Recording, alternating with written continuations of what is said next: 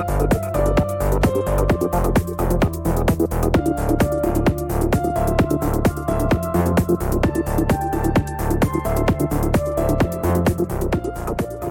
live recordings are trusted only to solid-state drives by Kingston Technology. Revive your computer with improved performance and reliability over traditional hard drives with Kingston SSDs.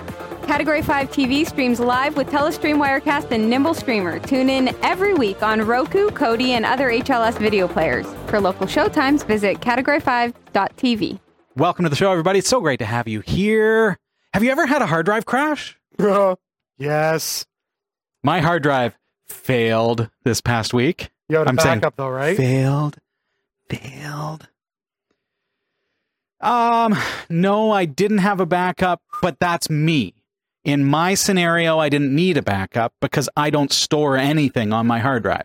Oh, okay. Right. So I'm okay. Mm-hmm. Yeah, when my hard drive failed, there was no backup.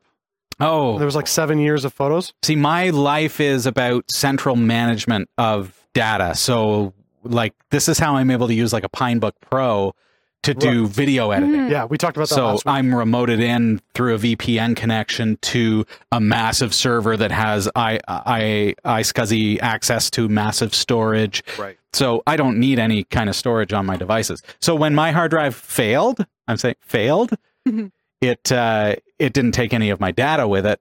It just was a bit of an inconvenience. I had to put in a new drive and get back up and running, get everything reinstalled. But what was a little frightening about this particular failure that I have never encountered in my entire career as a computer technician in my entire life is that when I walked in to my office, there was a stench of melted electronics. Oh, no. Oh. I don't have very good photos, but what I have, I will give you. My hard drive caught on fire overnight. No. Yes. So within the chassis of my computer, which is like an aluminum case, there was a fire.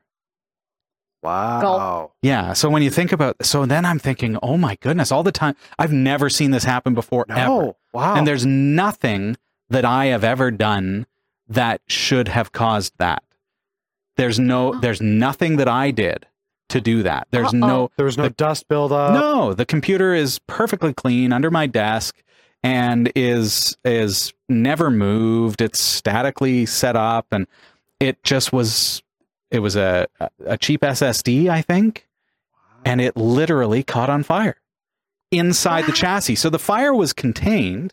The computer was okay, thankfully, but stunk like a beast. No doubt. For about 3 days.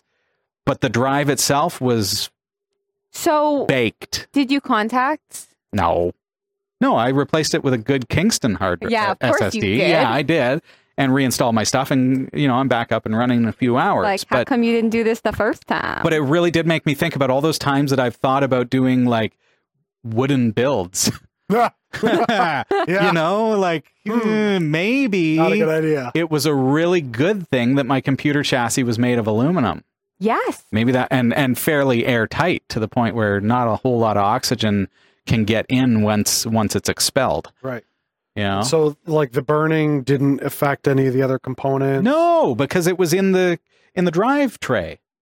So it was contained within the tray. So the tray itself actually had some plastic components as well. Yep. Those plastic components melted and dripped down. Wow. But so it wasn't like a flash burn. It was like it was a fire. It was a fire inside the case of the hard drive. Yeah, the SSD. It was and that's the crazy part is that it's an SSD. Like I could see that maybe with traditional hard drive with like moving parts, but an SSD to catch fire.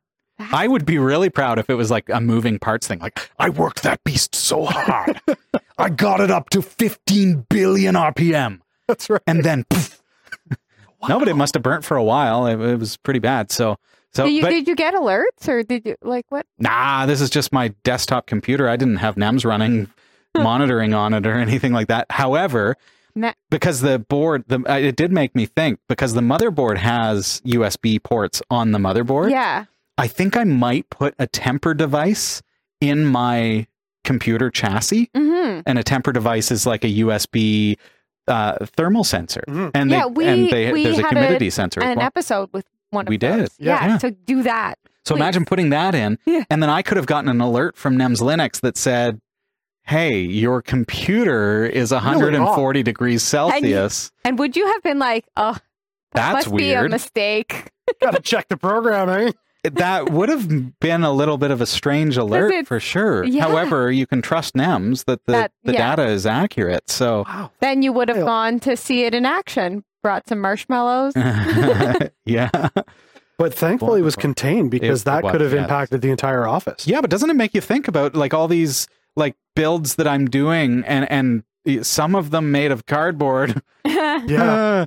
So I'm really kind of rethinking the materials that I use for my builds. And you know, I think about KKSB cases for single board computers and how they're like solid steel, bent and fabricated steel. And that just says quality to me. And like, that's going to protect me in event of like a short circuit or something like that. I don't know what happened to the drive. It was like an internal thing. I've never had a hard drive catch fire. Never. I've had power supplies.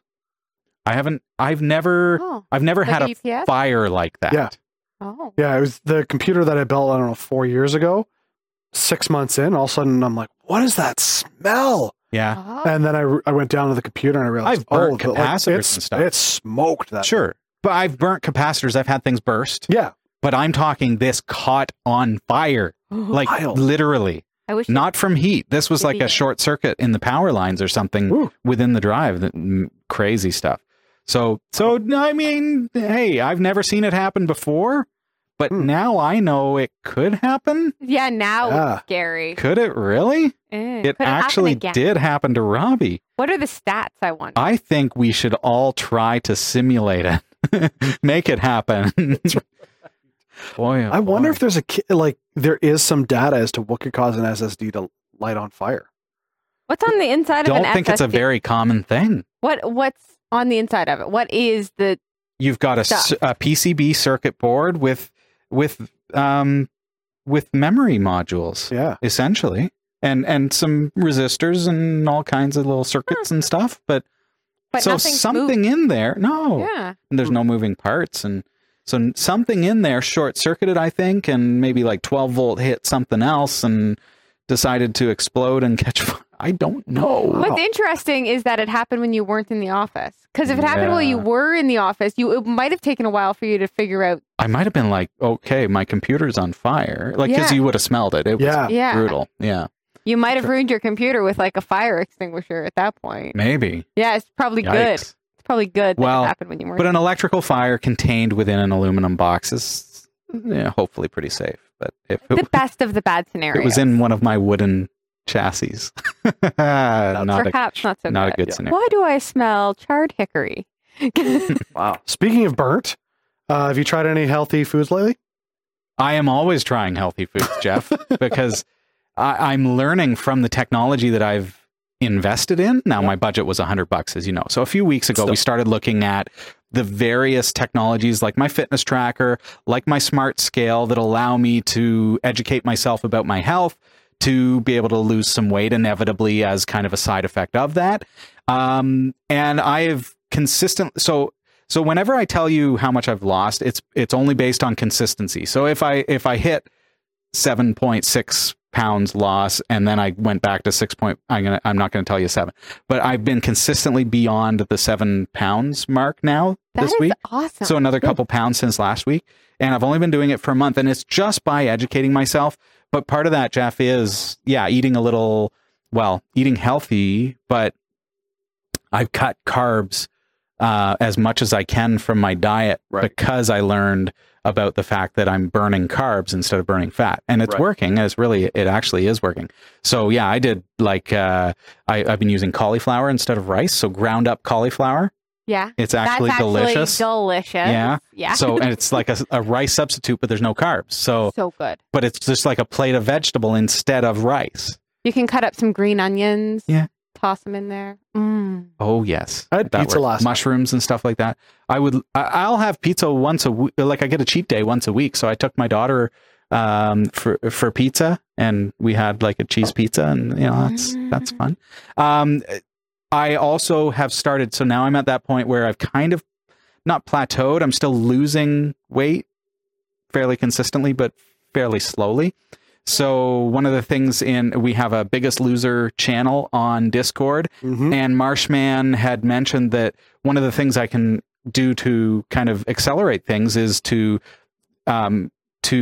sustain exercise in such a way that, okay, like if I run up the stairs, my heart rate gets going, but then it settles back down because I'm done. Well, so do things that are going to sustain a little bit more exercise, essentially. So I'm not doing anything out of the ordinary. Like I'm not really changing my life or anything because it's got to be within reason for the way that I live. Yeah. But I gave my 12-year-old a piggyback ride while we were at Walmart. That works. And I'm looking and I'm like, holy cow, I burn a lot of calories doing that. I actually kind of started to get sore legs from doing that because like he's 12 years old. He's a big guy. And so for him, it was a lot of fun. It was a great time. Yep. For me, it was like, this is a great way to sustain that kind of heart rate. So that was something. And then I took my youngest, who's 9, I took him skating last night. Oh, so that's all right. we found an outdoor skating rink here in Barrie, Ontario. And we strapped on the skates for the first time in a couple of years. Nice. And we skated for an hour and 15 minutes or so. And that again was just by because it flew skating. By, yeah. And it was fun. And for him again. So for the kids, it's like this is great daddy time. For dad, it's great dad child time. But also at the same time, I've got that kind of side motive of, hey, I'm doing things with the kids that are trying to get me to be more physically active as a computer geek. And I mean, because I'm through and through. For your children, that this fun activity stuff is actually fun, right? Like, yeah. If you're like, oh, go outside and play, and you don't do it yourself, it's not as much fun as if dad's out there actually like, playing around. And I was also surprised, like something like finding an outdoor skating rink that the city maintains. Like they have a Zamboni at their outdoor skating rink. Like this is serious, real deal skating. And it's free. Which is awesome. Tax dollars pay for it. So you just go and strap on your skates and go and skate as long as you want. And it's open until 10 p.m. So for me, it was like, this is a really, really cheap outing. Cost us nothing to go out. So that was fantastic. So see, you're living healthier. I, quite frankly, am just not caring too much right about now. But I will say that's fine. I had a very busy weekend. Yeah. And on Saturday and Sunday, my watch rewarded me for beating my daily activity goals. And I was like, yeah, for the win, because I had stuff to do and a house to clean. There you go. But it was good. I will say, though, I think my steps are lower today than they were last week. I'm at 1,878 steps. Now, Sasha, you have a competition. I've got 4,500. But I'm at 7,500. Okay. So that's lower than last week. That's lower than last week. Last week I was in in Well, that's right. So did you cheat? Did you end up cheating? No, I don't cheat. Well, no, because we had that conversation where you could go like this and get stuff. There has been some discussion in Discord on what cheating really is. I play video games and it ups my step count. And you were saying you're using this as a way to like I'm doing with the piggyback rides. Exactly. Maintain that. So, it doesn't feel like cheating to me. So did you use activity manipulation to win your contest? I did not. No? Okay. So what did you do this week? Oh, this week I beat Crimson Fang. What? Oh! Tell us about it. Okay. Is this like a real workout? Yes. Well, in virtual reality. I was going to say, you have to clarify, though, what Crimson Fang is. Okay. So I have an Vive, an HTC Vive. And I play a game called Knockout League. So in that game, there's a series of competitors that you fight against. Boxing. I was in a boxing match. And they are tough. They're beasts because they're not based in reality. They can do things that I cannot do. Oh.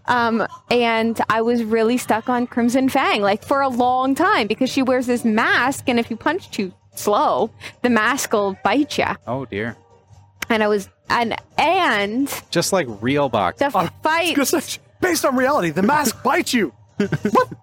And Mike Tyson didn't need a mask. The fights last 6 minutes. And oftentimes when I lose like at the 5 minutes and 30-second point. So I can only. So you don't have that staying power for the full 6 minute round. Yeah. Okay. So I had to really work myself up to the cardio of a 6 minute fight. I don't understand how they do rounds of this against real competitors. It was intense. Anyway, so my next opponent is going to be a long way off. So was this like exclusively a cardiovascular kind of like? Yes. Like, do you feel it in your? You feel it in your everything. There's no physical interaction, right? Well, you're holding on to the controllers, right? Not that they have a lot of weight, but you're also like swinging, punching, deking, dodging. So like it's a full body deal. Like it's gotta try this sometime. You have to try it. Cool. How long ago did she build that computer? 2 years ago? A couple years, yeah. Weren't we supposed to have like a VR, VR day? We ought to have Sasha, let's do that. All right, next Wednesday. Die before we get there. Very cool. Oh, that's exciting. So however you decide, I mean, this is, for me, is part of my kind of New Year's resolution. But my New Year's resolution is really just to educate myself. That's my approach. And I am finding that by educating myself, I'm learning more about how things work and I'm losing weight. I've lost over 7 pounds in the past month, which isn't huge, but for me, I can see it in my face. I can feel it in my body. And I'm excited about, where I'm going to be 6 months from now. I feel like I'll be healthier. Yeah. That's all it's about. 6 months from now. Yeah. So will I. 7 pounds is huge. Don't be like it's not huge. That's huge. It's a great achievement for sure. Yeah. No, and I feel great about it. I'm not downplaying that at all. I'm just like, it's not like I lost 20 pounds in a week. No, like some people do that. Still, I'm just 7 pounds. I haven't done anything other than change just my knowledge. But that's what, about 4% for you? 7 pounds? I don't know. Don't make me do math today, Jeff. Please don't. See, for me, 7 pounds. Whatever it is for you, I just encourage you to check out the technologies that are available. If you've ever had trouble with if it's weight loss or if it's like keeping the New Year's resolution, there's tech that's available, like the fitness tracker, like that scale that is encouraging me by giving me information about like BMI and stuff that I didn't know about before. My metabolic age, I've lost 2 years off my metabolic age, so I'm now 2 years younger in the past month, so that's huge. So those kinds of things are really good encouragements, and they'll help you to be able to achieve the goals just by educating you and helping you to see how the things that you choose to eat and do are affecting your health. So it's working for me so far, so maybe it will work for you too. Get into Biggest Loser on our Discord channel. So go on to category5.tv, join our Discord under Interact, and you'll see Biggest Loser there. It's pretty fun. Cool. Yeah. I really want to get into the feature. Well, we've got to take a break first, Jeff, and then when we get back, Jeff has got something for you, folks. So stick around.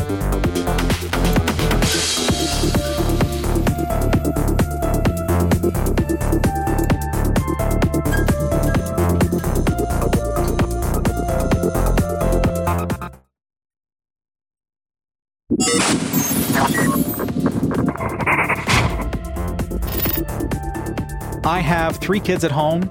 We all have devices. My wife, myself. I've got a phone in my pocket at all times, except at night when I need to charge it. Mm-hmm. My kids each have, we have a variety of phones that the kids share for video games and for chatting and things like that. So there's always stuff hanging out of wall outlets. Oh my! We've got a wall wart with a cable and people fighting over, hey, he's using my charger, and always. It's just the way it is. So, Jeff, you talked about a couple weeks ago how you've come up with a solution for kind of centralizing your charging station, and it really made me think. And I started looking, and I found a pretty fantastic device that I think you're going to show us today. G-Cord. Yeah. So, I mean, you're right. I do have another device. It's not the G-Cord. I bought it around Christmas time. Yeah. And it is a 6-bank docking station that allows the kids to place their phones. But we have, again, 3 kids. But between them, they have their old phones and their new phones. Right, yeah. They don't want to give up the old phones because, my Minecraft files are on that old phone. Yeah. So all in all, I think there's like 6 phones and 2 tablets. And it's like, there's same deal, chargers everywhere. And then one goes missing. And I'm like, this is ridiculous. But we also had the issue of they were sneaking them at night. And we're like, we need a centralized location where it's like, I know where they all are. So we got this charging port and they all just sit there. And so, yeah, it's been great. And So does this have that feature where if the kids grab it after 9, it zaps them? No. That is frowned upon. Feature request. It deletes all of your files. There you go. Hey, that's what I'm telling the kids. Oh. If you touch the phone after 9 while it's on the charging station, it will delete everything. That's a great one. There you go. I like that. No. A charging station sounds like a great idea for me because it puts everything in one place and it gets rid of all the cable clutter. Yes. So can we see what you have here? Okay, so this is from G-Cord. It is a 6-port, 10-amp USB charging station. Now, I will say right off the hop, what caught me off guard from the box is at the side it says quad USB. But it's 6-port. Okay. Why is it quad USB? It's because you've got different types of USB. So there's there's 3-piece 8-pin, there's 2-piece micro USB, and then 1 Type-C. Oh. Interestingly enough. So my phone is Type-C, but mine is the only one that's Type-C within our household. Everything else is USB micro.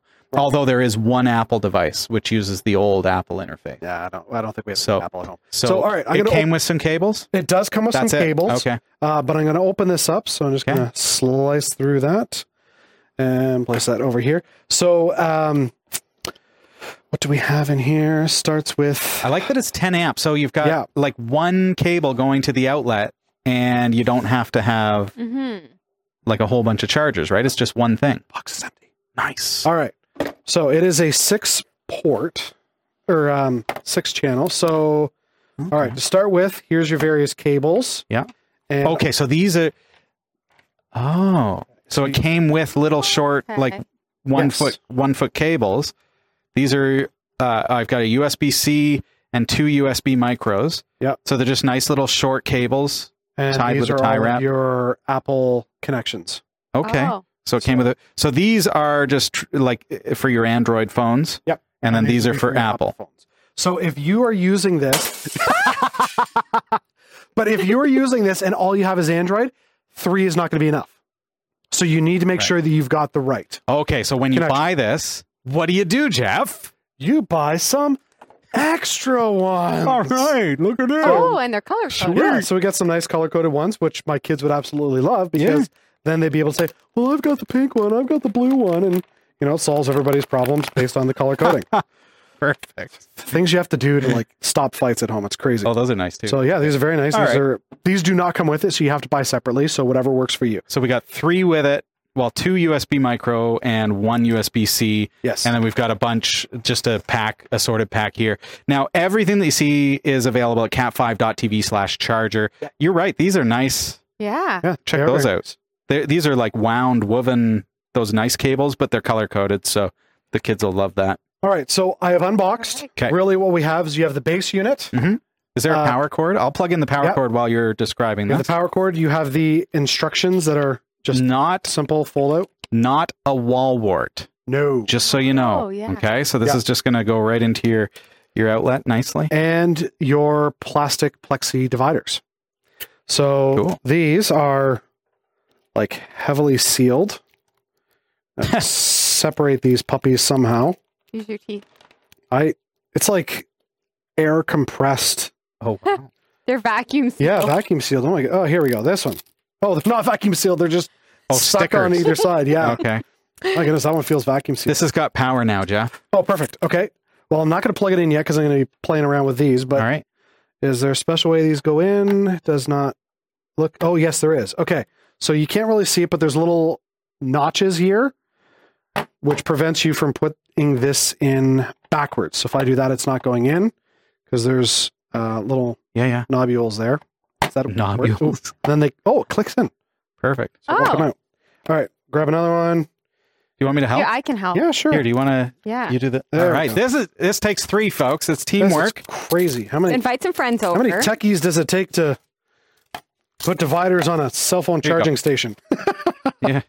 Thank you. All right. There. Okay, so we can get 2 phones in there. Look at this team action. So much faster. 4. I'm so competitive. I'm like, see, so exactly. I win. Okay. Give me another one. Here, this is the one I struggled with. Okay. All right.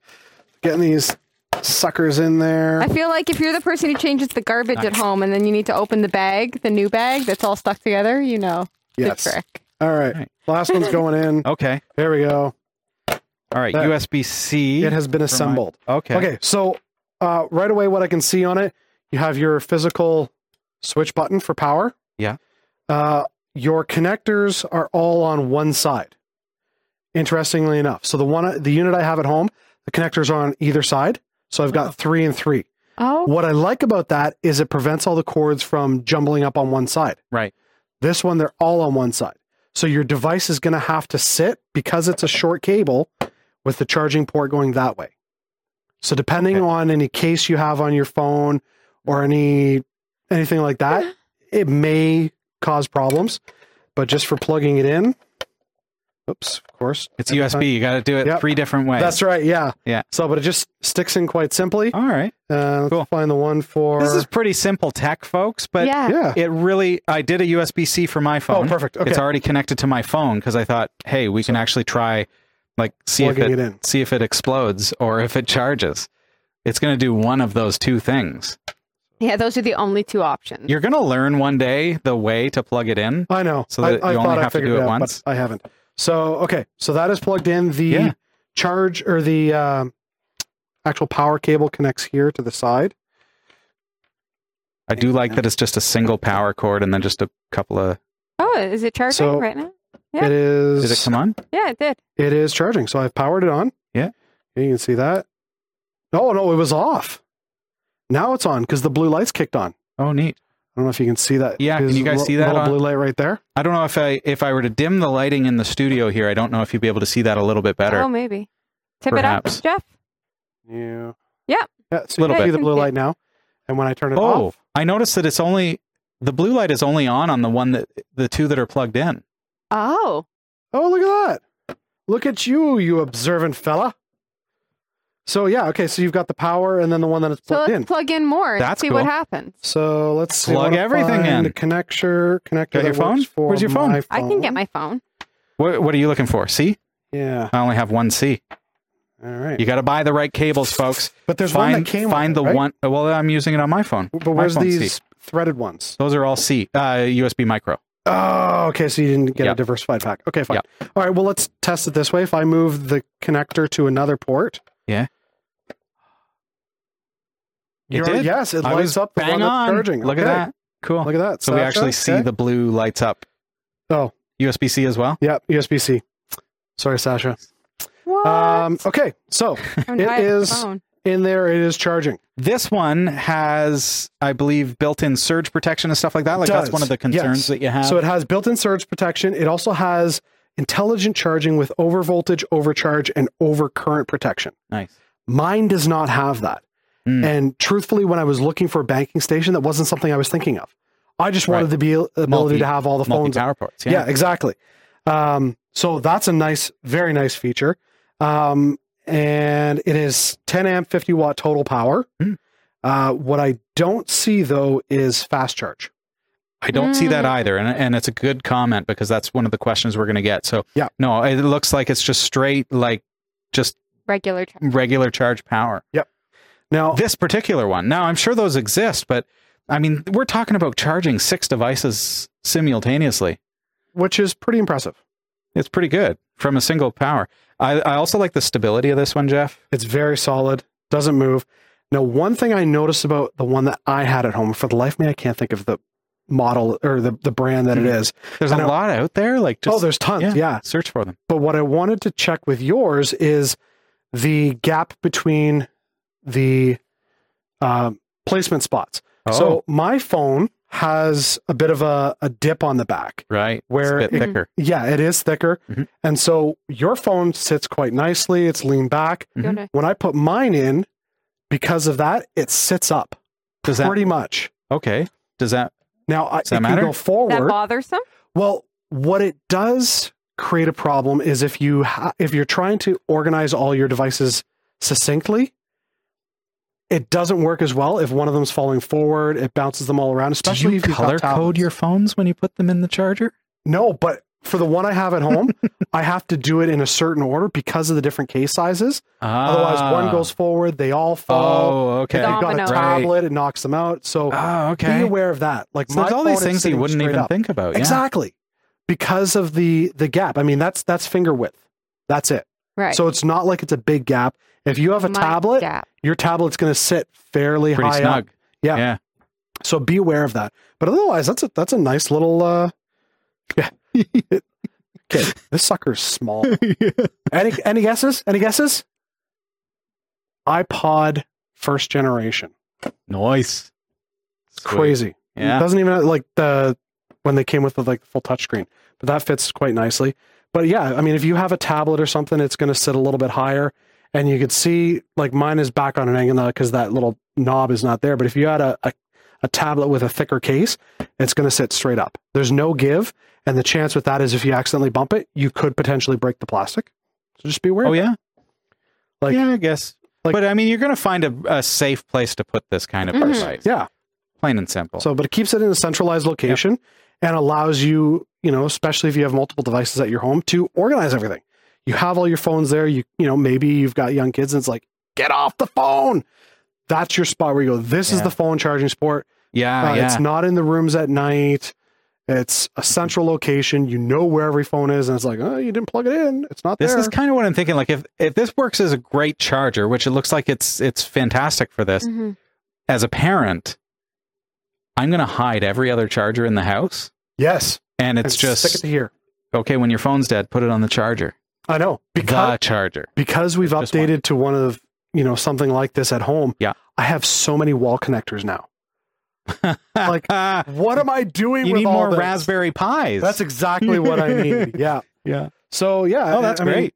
Thanks, Jeff. It comes with a 1-year limited warranty, which is kind of nice. Normal wear and tear, seals, abuse, misuse, not covered, damage.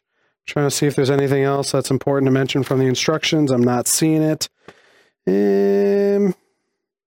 I like that it has the surge protection and everything else because your wall wart, how many times have you just plugged your phone into the wall? Well, exactly. And what happens if there's a power surge or something? So that's kind of a bonus as well. Yep. Nice. So yeah, that's it. It is the G-Cord 6-port 10 amp USB charging station, specifically the black color.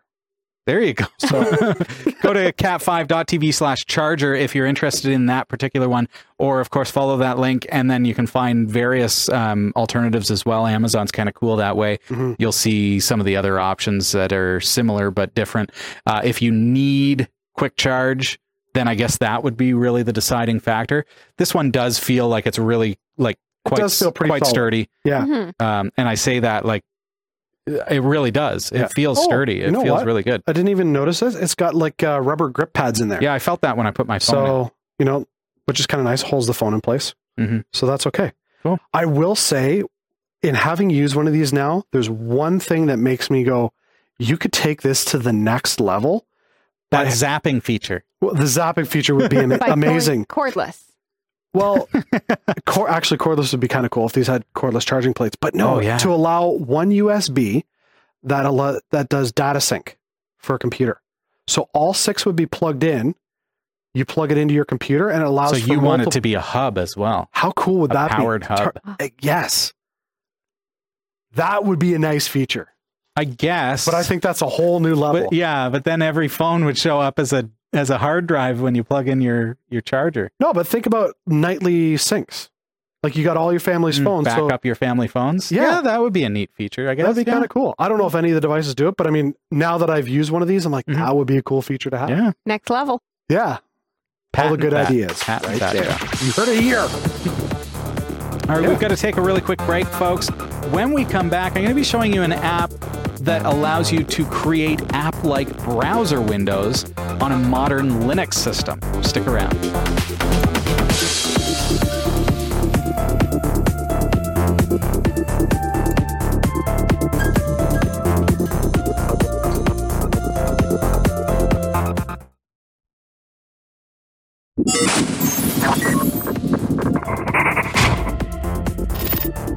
These days, we're surrounded by things like Chromebooks, Pinebook Pros, and devices. I mean, the Chromebook is the perfect example of a device that utilizes the internet as an app infrastructure. Right. So I think about things like my Google Drive and Google Docs and Google Sheets and how those are very fast becoming my applications for doing things like document editing. Mm-hmm. I don't install Microsoft Office anymore. No. Right. I use in my browser my Google Docs. That's what I Right. use. That's how I do it. Even Microsoft, like Word and all that, they've got online browser-based. Like Outlook has gone into the cloud. It's Mhm. like a browser-based thing. But so these are all things that they used to be applications on our computer, and now they're progressively becoming more and more cloud driven. And that means they are accessible through your web browser. But there's kind of like that old school feel about having the native app on your computer. Having, to do it in your web browser feels like you're going on a website. To do it in the app feels like you're opening a program, and there's less screen real estate that's wasted to things like the address bar. Yes. Yeah. And bookmarks and that kind of stuff. Prime example, QuickBooks Online. Perfect. I use that for an organization that I'm with, and it's funny because I have it installed on the computer. Yeah. But then I can also log in and use it online on my personal computer. Mm-hmm. Looks exactly the same. Runs exactly the same. Yeah. But even psychologically within my head, I'm like, I would rather use the app. Right. Because it's the app. It's a web browser and you've got the address bar and everything else. So there have been applications and browsers themselves have things like app mode and abilities to create a bit more of a native feel to websites, right, so that they feel more like native apps. But it's never really been solidified as a standard. So what rises up and then fizzles away? Like Firefox used to have a great mechanism for doing this, for creating an app kind of window for your browser sessions, but it got discontinued. So then it just fizzled out. But Peppermint OS has done something incredible with a tool that they call ICE. And ICE is, so what they call this is SSB, which is a site-specific browser. But the interface is really unique in that it is specifically, it's not a web browser that allows you to save an icon to your desktop that simply opens that website every time you double click on it. No, it creates launchers on your Linux computer that look like they look like a native application. It removes all of that browser stuff around the edges and everything else. Oh, very cool. But they've made it very, very simple. But I'm not using Peppermint. Okay. I'm actually using Linux Mint. And on Linux Mint, which is a Debian derivative, it's also it's based on Ubuntu, and this will go for Ubuntu. What I want to show you is for any Debian-based distro. So that's Debian, obviously, Ubuntu, Mint, Linux Mint. So I'm on Linux Mint 19, and it's fine for me to do those this on any of those distros. Okay, so I'm going to jump into my web browser, my current one, which is Google Chrome, and I'm going to jump over to, now observe this URL that I'm going to type in here, peppermintos.com/guide/ice. And when I bring that up, here we go, an introduction to site-specific browsers. They've got a great example there with the Pixel Editor, which is a web-based image editor, but by using ICE, it looks like a native app on the computer. It really does. How sweet is that? The interface is stellar. But because I'm not on Peppermint OS, it's not available on my distro, right? However, Peppermint OS is open source. Right. It's Debian-based. If you've got a Debian-based machine, you're able to install the things that they have open sourced and compiled for their distro on my distro. So here I am on Linux Mint. Let's see if this is going to work for us. So we're going to grab the source from, not the source, but a binary packages from launchpad.net/peppermint/os/ubuntu/ice-dev/plus packages. And this takes us to the packages folder for the ICE development from the Peppermint OS team. And you see the latest version at the time of this broadcast is version 6.0.7, I should say. So I'm going to click on that, and let's take a look at what we have here. We've got packages and builds. Here's a build for AMD 64. So because I am on a 64-bit Intel processor, I'm okay to click on that and download the build. There's the Debian package right there. And here it comes. I'm going to keep that file. And then I'm going to click on it. Presumably DPKG is going to try to launch it and ask me what I want to do. What is this? Web app integration for Peppermint ICE. Front end, blah, blah, blah. Install package. Gotta love the way Linux makes installers these days. Yeah, it's so much easier than the default where you used to have to log into terminal. Yeah. Compiling from source. I mean, you can do that, so maybe you're not on AMD 64 and you need to compile. All right, so that's done. What's changed? Close everything out. Nothing's changed. So I'm going to click on here and I'm going to type in ICE.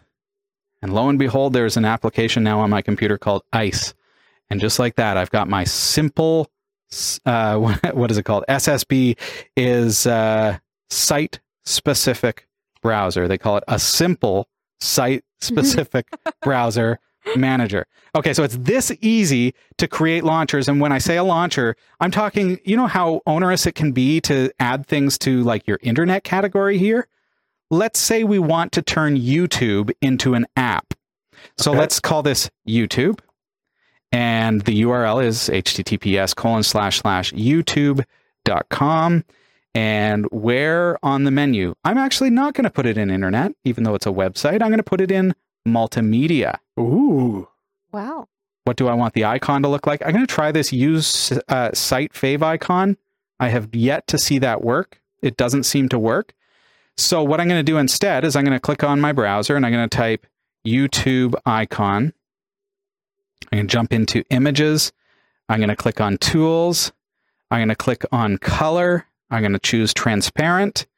Then I'm going to grab a transparent YouTube icon. It doesn't have a background. I'm going to save that to my computer. I'm going to throw that into pictures. I'm going to make a folder called icons and save it there. Done. Now I have a file that quickly. So go into my home, into, where did I put it? Pictures? Where's pictures? There it is. Okay. Icons, YouTube. All right. So now I've chosen the YouTube icon. There we go. That was easy. Notice it will support Chrome, Chromium, Vivaldi, or Firefox. So that's the backend it's going to use. Then it also, so I'm going to choose Chrome because that's my browser. Okay. It's detected that I also have Firefox on here, but I don't use it. Create an SSB with an isolated browser profile. That means that within this app, if you will, you are not going to, it's not going to share the session with your real browser. So if I've logged into YouTube in Chrome, if I don't have that checked, it will also, it will be logged in the app. So it's almost like an incognito mode, sort of. But it will, no, it's more like its own profile. Okay. So you can log into your YouTube profile, but it will only be logged in there. So then, so by contrast, in Chrome, you will not be logged in. Right. Okay. Cool. So you can choose and feel free to play with that setting. See what way you want it to be. So I'm going to say, yes, I want this to be an isolated browser with Chrome. And I'm going to go apply. Well, again, it doesn't seem to have done anything. But if I click on my Linux Mint menu and I go into sound and video, I now see a button called YouTube. No way. Click on it. These things, let's uncheck these things just because because remember, it's created a new profile. Right. So I'm going to say okay. And now I'm going to close that just because now that I've done that, I want to show you from scratch now that I've turned off those things. So sound and video, YouTube, it's not going to ask me those things again. Okay. So YouTube is now its own window, its own app. It's going to behave very, very much like an app, but it's using Chrome as its backend. Right. So if you find that Chrome performs better than Firefox, choose Chrome. If you find it's the other way around, use Firefox. Right. If you want to remove one of those launchers from your menu, so say I want to remove YouTube, I can actually go to Remove tab in ICE, highlight it, and click on Remove, and that will actually get rid of it. You can do as many of these as you want. If you want to add like a Category 5 TV, let's say maybe you want to do the live, Category 5 live. So let's do that. Let's go live.cat5.tv. So then whenever, and you'll probably want our icon for the sake of the speed of tonight's demonstration. I'm not going to do that right now, but you already saw how to do that. Okay, so Category 5 Live is under Sound and Video. There it is up there. Again, turn these things off. Oh, I put like a underscore or something, but it's still working. So now I've got a launcher for Category 5 when we're live. So when we're live, we can, boom, there we go. Wow. Inception, right? That's super, super easy. How cool is that? So it is super, super easy, really quick, works really well. It's effective and it's supported. It's open source and it's available on any Debian distro just like that with a DEB file. It's already compiled for AMD 64, and I think you'll find other compiles there as well if you dig through. Nice. So check that out. It's called ICE, and it's from the folks who bring us Peppermint OS. Thank you for that. That's a great tool. Great. Yeah. Another thing you may want to add to your launchers is the Category5.tv newsroom. Yes, you will. Yeah. Immediately, in fact. And now double click on it because it's time. Here's what's coming up in the Category5.tv newsroom. Microsoft no longer sees PlayStation makers Sony and Nintendo as the biggest competition for its Xbox platform, and you won't believe who they see as their biggest threat. An artist tricked Google into thinking that there were major traffic jams by pulling a wagon filled with smartphones down empty streets. ARM is getting edgy with 2 new processor designs which bring slimline AI workloads to smart speakers and other Internet of Things devices. And Windows Trust and Abandoned Driver code lets ransomware burrow deep into targeted machines. Stick around, the full details are coming up later in the show. This is the Category5.tv newsroom, covering the week's top tech stories with a slight Linux bias.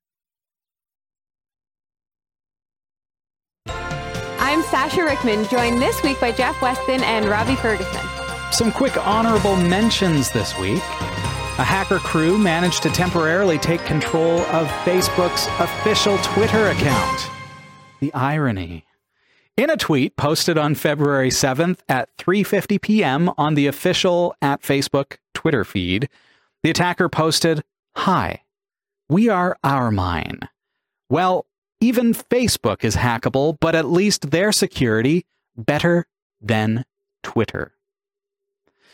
They then went on to advertise their services, saying to contact them in order to, quote, improve your account security, unquote. Ourmine did not say how they got into the social network's Twitter account, but no self-respecting hacker would ever pass up the opportunity to blast Facebook's security practices. According to a draft research paper from the astronomers who are analyzing it, a mysterious radio signal from space that was first detected in Canada appears to repeat at regular 16-day intervals. The unusual signal, which has been traced back to a spiral galaxy roughly 500 million light years from Earth, is known as a fast radio burst, aka FRB. It has been fascinating astronomers since Canada's CHIME telescope first detected it in 2018. Scientists have discovered hundreds of seemingly random one-off FRBs over the last decade, but only a handful of them have been found to repeat. Now, here's the thing. This particular signal is not only repeating, but it appears to be sent out at regular intervals. The signal starts, and let me just say, this is not sci-fi, this is really reality. The signal starts every 16.35 days. It lasts for 4 days and then falls silent for 12 days before starting up again. According to the paper that is a recurring schedule. The number of bursts within each 4-day blast varied each time according to 409 days worth of data that was compiled by Chime. The study authors say in their abstract, quote, "Our results suggest a mechanism for periodic modulation and disfavor models invoking purely sporadic processes." In other words, and this is not a quote, so the quote is over. But in other words, the signal is not repeating at random, okay? So they say that the source may be flickering at regular intervals, or some other factor might be interrupting the signal blasts in a consistent pattern. Orbits come to mind for me, like that could be part of it, for sure.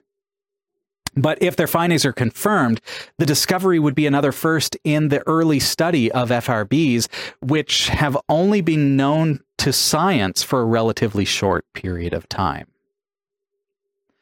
Called the Ultimate ARM-powered NAS, Helios 64 is accepting pre-orders discounted for the first 500. Helios 64 is a full-fledged Linux-powered NAS solution that offers built-in features that you will not find in any other product at this price point.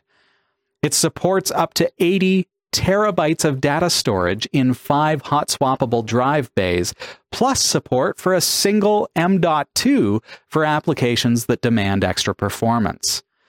For connectivity, it uses the new multi-gigabit speed standard on dual LAN ports. They offer up to 2.5 gigabits per second throughput. The NAS uses an ARM64 hexacore SoC. It features 4 gigabytes of RAM and a 16 gigabyte eMMC for OS storage and booting. Now, it's a NAS that's basically behaving like a Linux computer. So because the Helios 64 is open source, once it's released, we're going to begin seeing distributions created specifically for this hardware. The Helios 64 was slated for release as early as next month, but with factory shutdowns due to the coronavirus, the first shipments will be delayed. An ETA update will be provided by the company once factory lines are allowed to reopen in China, but we estimate it to be late spring or possibly early summer. Pre-orders are discounted to just, are you ready for this? $285 to the first 500 orders. And you can place that order now at cobol.io. Let's get into the top stories we're following this week. Microsoft no longer sees PlayStation maker Sony and Nintendo as the biggest competition for its Xbox platform. Phil Spencer, Microsoft's head of gaming, said he now considered Amazon and Google as his top rivals because of their cloud computing infrastructure. He believes their traditional rivals, Nintendo and Sony, are out of step with the future of gaming. He said, quote, "When you talk about Nintendo and Sony, we have a ton of respect for them, but we see Amazon and Google as the main competitors going forward. That's not to disrespect Nintendo and Sony, but the traditional gaming companies are somewhat out of position," end quote. With cloud gaming, players don't need to buy a games console. Instead, the games are run on servers in huge data centers with the footage streamed over the internet to a TV, computer, smartphone, or a tablet. It means players don't need to buy discs or download games and software updates, which can take a long time. Google entered the home gaming market in 2019 with its Stadia streaming service. The company's vast cloud computing business means that it has the necessary infrastructure in place, but critics say the lineup of games on Stadia is currently sparse. While Amazon and Apple offer games on their app stores and Apple offers a monthly subscription, they don't currently offer a cloud gaming service. However, Amazon also operates an enormous cloud computing business and is rumored to be developing a game service. Sony has offered its PlayStation Now cloud gaming service since 2014, letting gamers stream more than 700 titles to a PS4 console or PC. However, it currently streams games in 720p resolution. By contrast, Google Stadia can stream its games at up to 4K resolution. NVIDIA has officially launched its GeForce Now streaming service after months of testing, and both Sony and Microsoft have already announced that they are still working on new games consoles for home. Totally demonstrates the shift in how things are being, how technology is being provisioned. I feel old, I guess, in the fact that my brain doesn't get it. Like, I don't understand. Like, I'm still really locked into consoles. Well, it's mind bending. Yeah. Yeah. Well, we've been sold for so many years that the biggest, most powerful console is going to give you the best gaming experience. Now we're being told, oh, well, you can do it on your phone. You can do it on this little $100 device. You can do it on anything. Oh, and then you can transition over to your computer, which doesn't even have to be a good computer. It can be a Chromebook.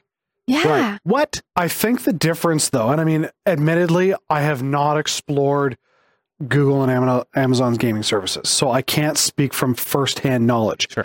But the ability to go offline is what separates the two. Oh, Okay. yes. But Yes. but maybe that's the idea, is that we're never offline anymore. Well, And sure we are, but do we really? But when we're at that point, it's just, we're always connected, Jeff. But that we're is always connected these days. You're right. We are always connected, but that's 5G, 6G. but that's an assumption of necessary connectivity. Like, we see this with our kids all the time. Mm-hmm. They play games that are not online. It's downloaded, and that's it. Like, Sure, yeah. Minecraft is a great one for kids that are younger, where they're playing Minecraft. It's not going online. I mean, you could go to Realms and stuff, but the difference here is, Yeah. if you're going to go with the cloud-based computer gaming services, you're stuck to a couple of things. You're stuck to what they offer from the choices and the graphics and all that kind of stuff, which I think, again, I don't know from firsthand, would be subpar compared to what you can pull out of, say, an Xbox One S or, PlayStation 5 with their graphics. I mean, I can't see playing like Red Dead Redemption 2 on my phone. You can't You're see it because partly you right. haven't seen it yet. Let me just say, Still, it's from the technological perspective. everything's going cloud. Yes, but the quality. So you're saying, will it look as good? So the quality is not the video. The video is my TV is 1080p, so it's 1920 by 1080p, regardless of how powerful my system is or not. So yet, for some reason, if I use a first gen Wii versus a PlayStation 4, I'm going to notice a quality difference in the PlayStation. And sure, it's a different system, and so it is apples to oranges. But what I mean is, the power of that more powerful system, even though my TV never changed resolution, it's still the same resolution. The video quality is still the same. Right. Okay. But it looks so much better because that one is so much more powerful. So now take that and put it into a cloud server, where this cloud server is still streaming 1920 by 1080p to my 1080p TV. And yet it has so much power. Yes. Like, it's a multi-billion-dollar system versus my little $400 console, right? So the resolution is not the bottleneck now. Our internet is capable of streaming 4K video in real time with no latency. Right. That's incredible. So now put a back end in there that is so powerful that I can do that on my cheap device. Yeah. And on any device, and I can transition from device to device. I don't have to buy anything in particular to be able to use my games. And the transition is happening, but the transition is going to be difficult for people like me who still like to go to the store and buy a game. And I actually kind of And if they go out of business, you take it with you and put it on. Yeah, it doesn't matter. I hesitate even buying digital copies of games. Yeah. Like, I like to have the actual game, but I understand that the future is coming up quick. I'm still going to buy a PS5, but I'm going to also likely play games on Stadia. Right. Yeah. And that's an interesting point. I want to just reiterate what you just said, which is I'm going to also play video games on Stadia. So I don't think that we're replacing that offline phone device. I think we're supplementing it and saying, an enhancement. Hey, now, okay, you can also, when you're connected to the internet, play games that you can't play when you're offline that are like high end. Mm-hmm. Yeah. And that's where, okay, maybe this is just another platform. We all have multiple platforms. Well, they have that for right? VR. I wonder if they'll have like. Now, I don't know. The latency is too high for VR. Here's the question I would have. It's got to be able to track you with this right now. So, I mean, like you've brought up VR, which, totally makes sense. In the far future, I suppose. Yes. What about things like frame rate? Like, because you said 60p 4K, that's pretty good to me. No, but yeah, I hear you. But you're talking about the screen resolution. I mean, if your internet can't keep up, it's going to impact your gameplay. Sure. Do you remember when it used to be like, "Oh, I'm lagging so bad"? Yeah. Like, are we? Is this opening the door to go back to lagging? Are my kids going to go? What is lagging? However, consider this as, and I know we do need to move on to the next story, but consider that the very companies that are pushing the technology shift are the same companies who are controlling the introduction of like Google's gigabit fiber to the home. Right. So yeah, if that's so it's going to perform well. It's like you just know that that's what they're driving toward, and they're not going to build a service that's going to fail based on that. This latency is a big thing, for sure. Yeah. And because this is internet based, it's going to resolve the cross-platform compatibility issues. It's an interesting thing though, because you have to remember that this is not game streaming. This is video streaming.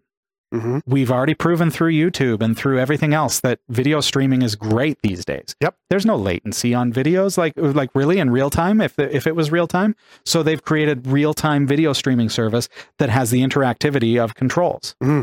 And a control doesn't take a lot of bandwidth. No. So it's like, it's instant as long as you don't have high pings. Right. As long as you don't have latency on your internet connection. And that's the key thing. And so they'll be driving ISPs to support their codecs, and we'll see an evolution in that kind of thing. It's going to be interesting. We're in like a cuspy kind of time now. Yeah. Very cool. If you've tried Stadia or any other cloud-based service, comment below. Let us know. If you've been contemplating it, maybe post why you haven't tried it yet. Mm-hmm. What's holding you up?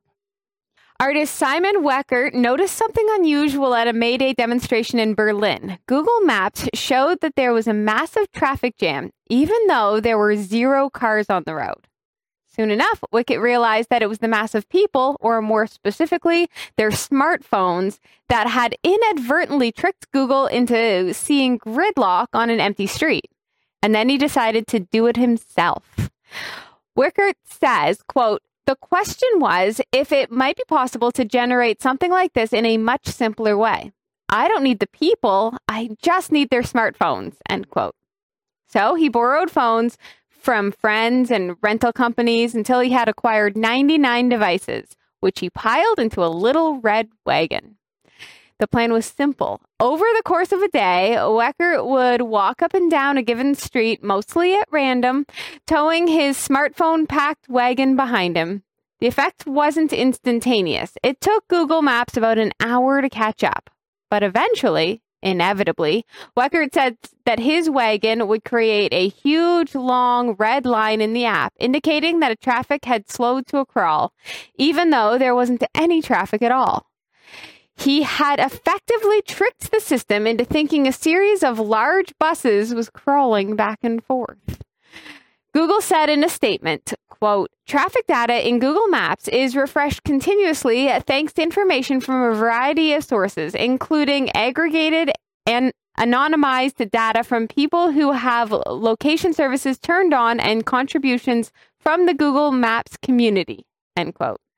They note that while it had figured out how to distinguish between cars and motorcycles, it does not yet have any way to filter for Weckert's setup.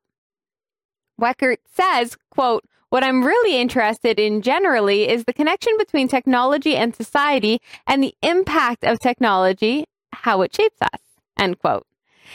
The hack is getting attention, not only because it's fun, but also serves as a necessary reminder that the systems people take for granted involve inputs and outputs, and that they themselves are sometimes both. It shows how simple it is to fool a product in which people place a tremendous amount of trust. That is interesting. That's a lot of fun. But I love how the artist has found the spin to say, hey, maybe we're trusting the technology a little too much.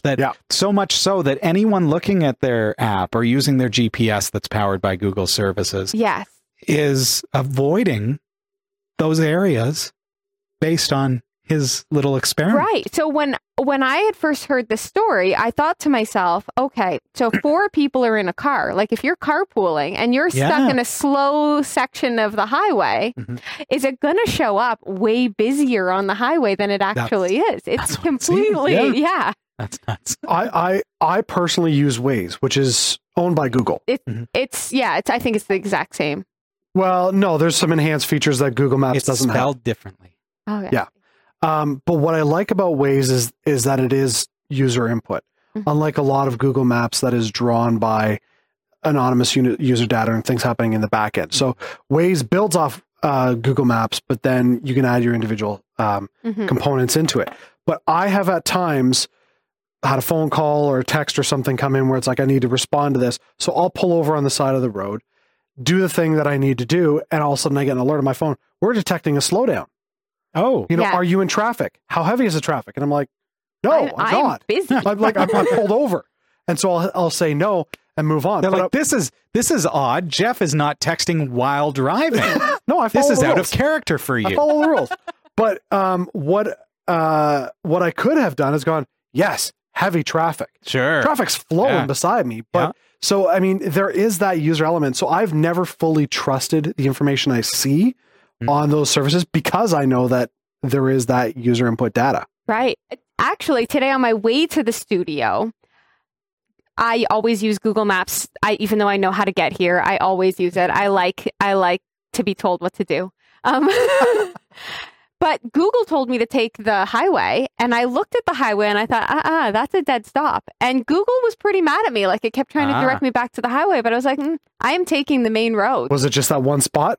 And then it was fine after? I don't know. Yeah, there's one spot on the highway right now. But okay, so this opens up something though interesting about, and I know we need to move to the next story, but about proximity. How specific is location-based services on the phone? Because like my kids play Pokemon Go. Yeah. So when they're at home, if they move from one side of the living room to the next, their character moves with them. Yeah. But when I'm sitting in the car, I'm getting a bigger blip on the map. And so I don't know if it can update as quick to my precise location. It's probably lulling you into a false sense of like anonymity. It knows exactly where exactly where you're parked. So then could Google have not built something into the programming that it watches for the collection of devices and it goes, there are 99 within this box. That's not actual. I think they will now, I think they're Jeff. working on that in this present moment. So it is I don't something think they can saw do. him coming. Yeah, that's right. The wagon foiled us again. Okay, we have got to take a quick break. More of this week's top tech stories are coming up. Don't go anywhere.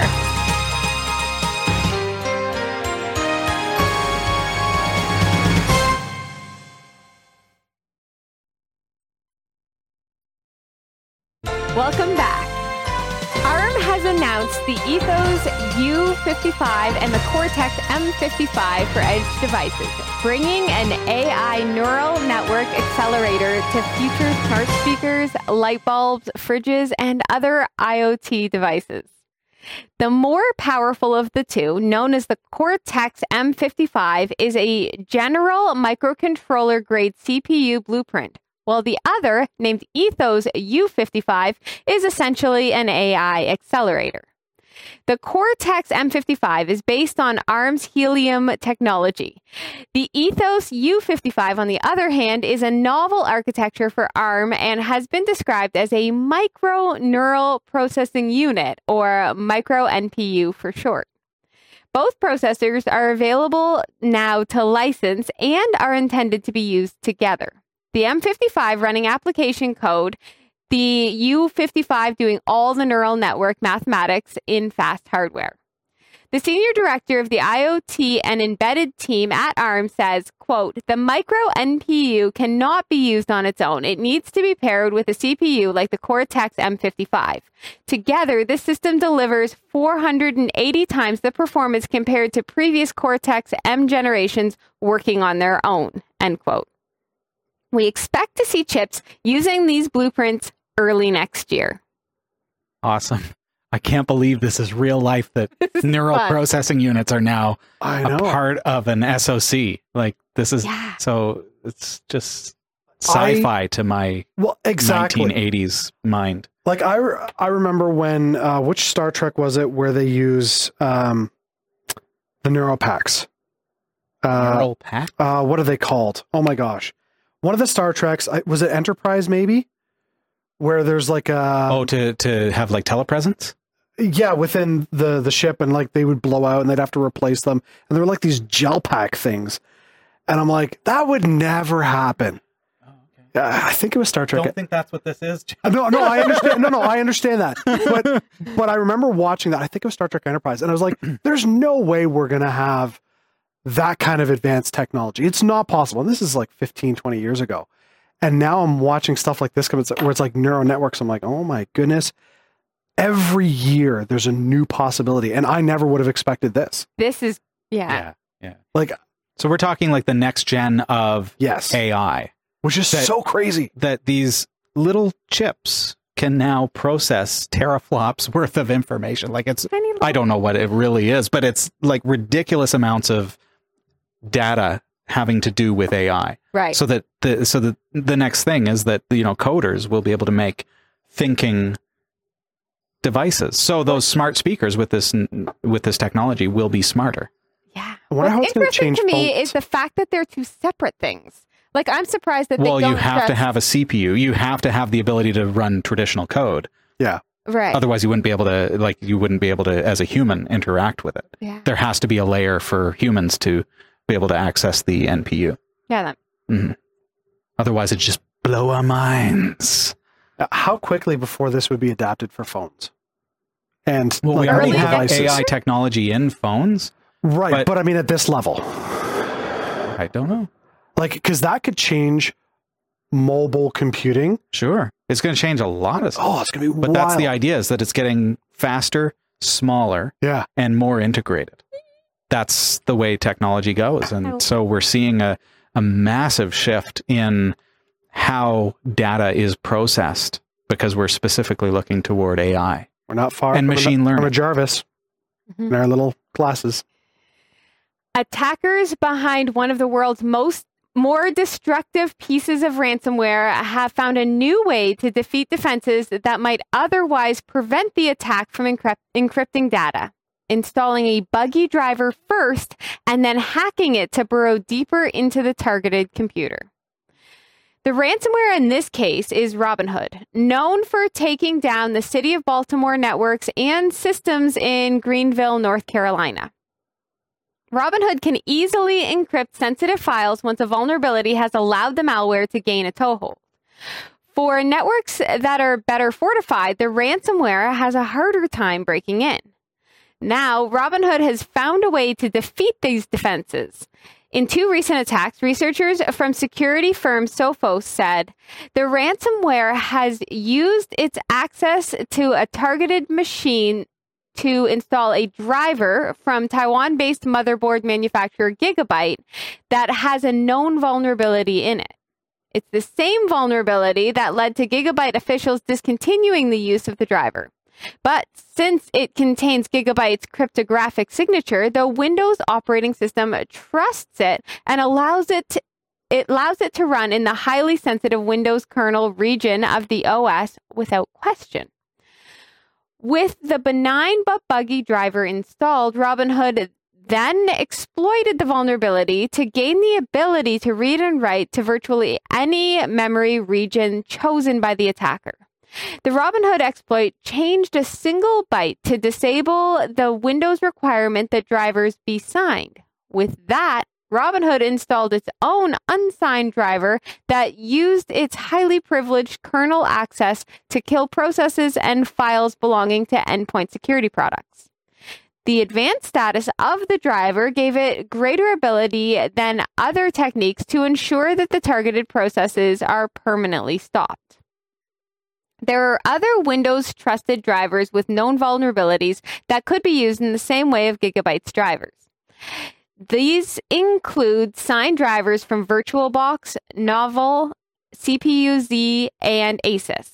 And while the Gigabyte driver may be the first known instance of this type of hack, it very well may not be the last, and points to a need for Microsoft to reassess the way their certificate revocation procedures.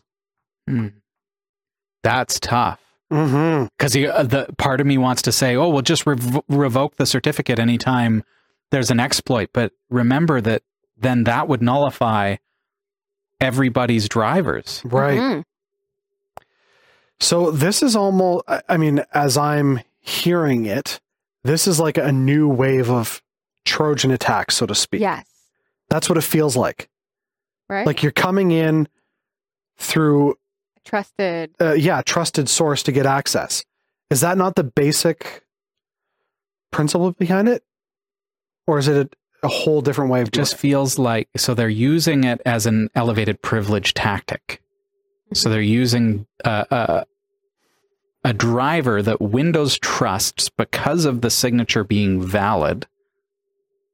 So it's not a fake driver. It's not like a malware. It is a legitimate driver, but it has a bug in it that caused it to be recalled, basically. But the Windows operating system, no matter what version you're running, still trusts the installer for that driver because of the certificate that is applied to it. And so the hackers are using that to then be able to elevate their privileges and do whatever the heck they want. Right. And that's the scary thing, because how do you stop that? How can you possibly stop that? I think it comes down to, where's your first line of defense? I think the only thing that you can look at is, how did they get in the first place? Was it a phishing scam? Was it somebody clicked on an email that had some fileless malware that allowed somebody to run something resident in their computer? Is it that you have remote desktop turned on one of your computers on your network? And that's really easy to hack. Now, I don't know how certificates work just because I haven't delved into that. But does each certificate and each driver have its own like certificate identifier? No, the driver doesn't have its own certificate, but the company that manufactures the driver does.